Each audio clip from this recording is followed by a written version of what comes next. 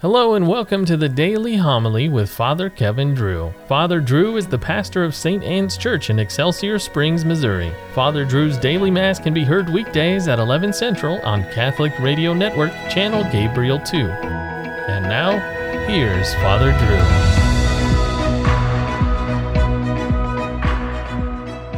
Drew. A reading from the book of Exodus. A certain man of the house of Levi married a Levite woman, who conceived and bore a son.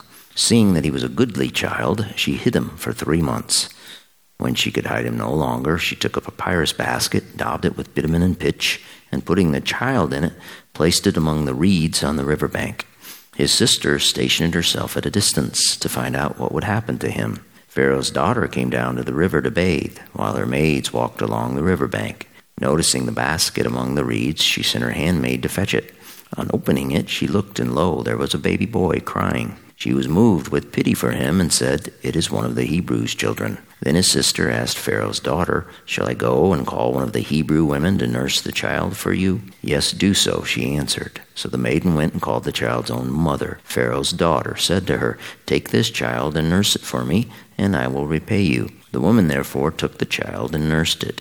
When the child grew, she brought him to Pharaoh's, who adopted him as her son and called him Moses, for she said, "I drew him out of the water." On one occasion, after Moses had grown up, when he visited his kinsmen and witnessed their forced labor, he saw an Egyptian striking a Hebrew, one of his own kinsmen. Looking about and seeing no one, he slew the Egyptian and hid him in the sand. The next day he went out again, and now 2 Hebrews were fighting. So he asked the culprit, "Why are you striking your fellow Hebrew?" But the culprit replied, "Who has appointed you ruler and judge over us? Are you thinking of killing me as you killed the Egyptian?" Then Moses became afraid and thought the affair must certainly be known.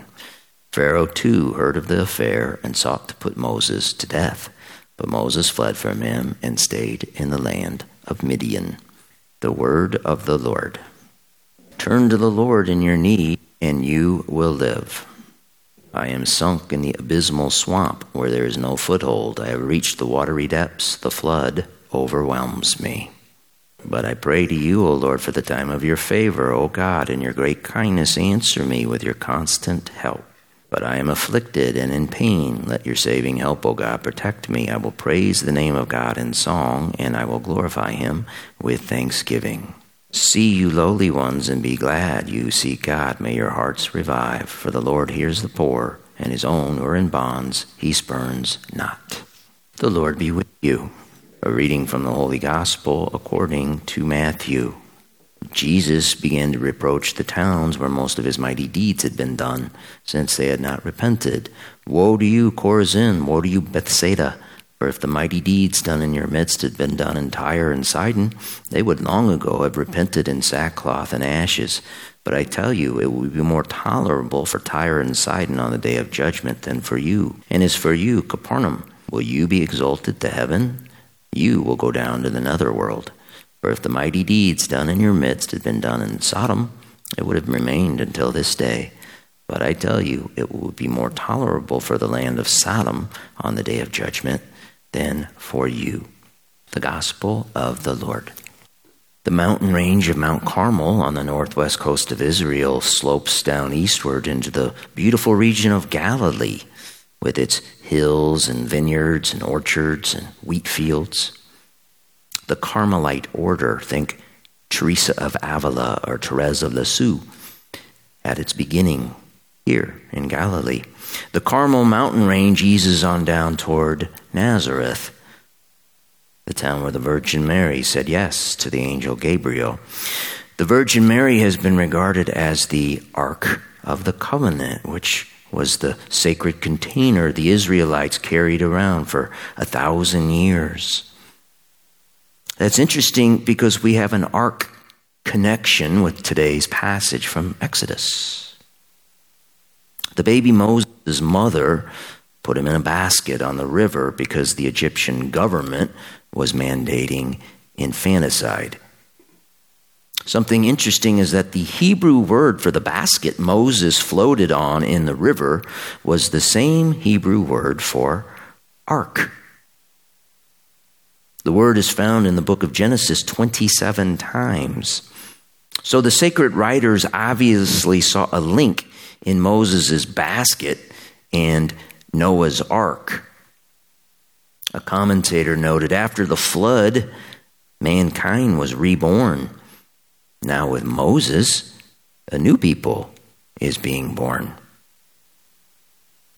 Our passage from Exodus today states, a man of the house of Levi married a Levite woman. Well, who were the Levites? Well, if you look at the beginning of Exodus, it lists the 12 tribes of Israel from the 12 sons of Jacob who came into Egypt. These sons were Joseph's brothers, one of whom was Levi. Moses came from the tribe of Levi. We'll see later in Exodus how the Levites were set aside for priestly duties to offer sacrifice and mediate between God and man. That is what the grown Moses did in today's passage. He saw one of his people being oppressed, and he slayed the Egyptian perpetrator, killing him. The very next day, he saw two Hebrews fighting each other. When he scolded them, they cracked wise that maybe he should kill them like he did the Egyptian. As a mediator, Moses could not win.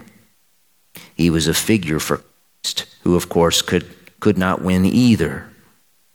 Christ's own people served him up to Pontius Pilate, who, not wanting a riot on his hands, had Christ crucified. 1,200 years or so earlier, before that, Pharaoh found himself in the same position as Pilate. He could not let Moses get away with killing an Egyptian, otherwise he would lose control. Moses had to die. How did Pharaoh find out about Moses' killing of the Egyptian anyway? Did one of Moses' own people tip off Pharaoh for some money? Maybe a little silver? Moses fled east to the land of Midian, just like Christ would flee at times, until his hour, when he was ready to lay down his life. The ultimate act of mediation between God and man. Praise God for that. Here we are fighting amongst ourselves, drowning each other in sin and death. But that same ultimate act of mediation occurs right here on this altar for you and me. Christ, the new Moses, is moved with pity for us. He draws us out of the water of sin that we're drowning in and saves us from death.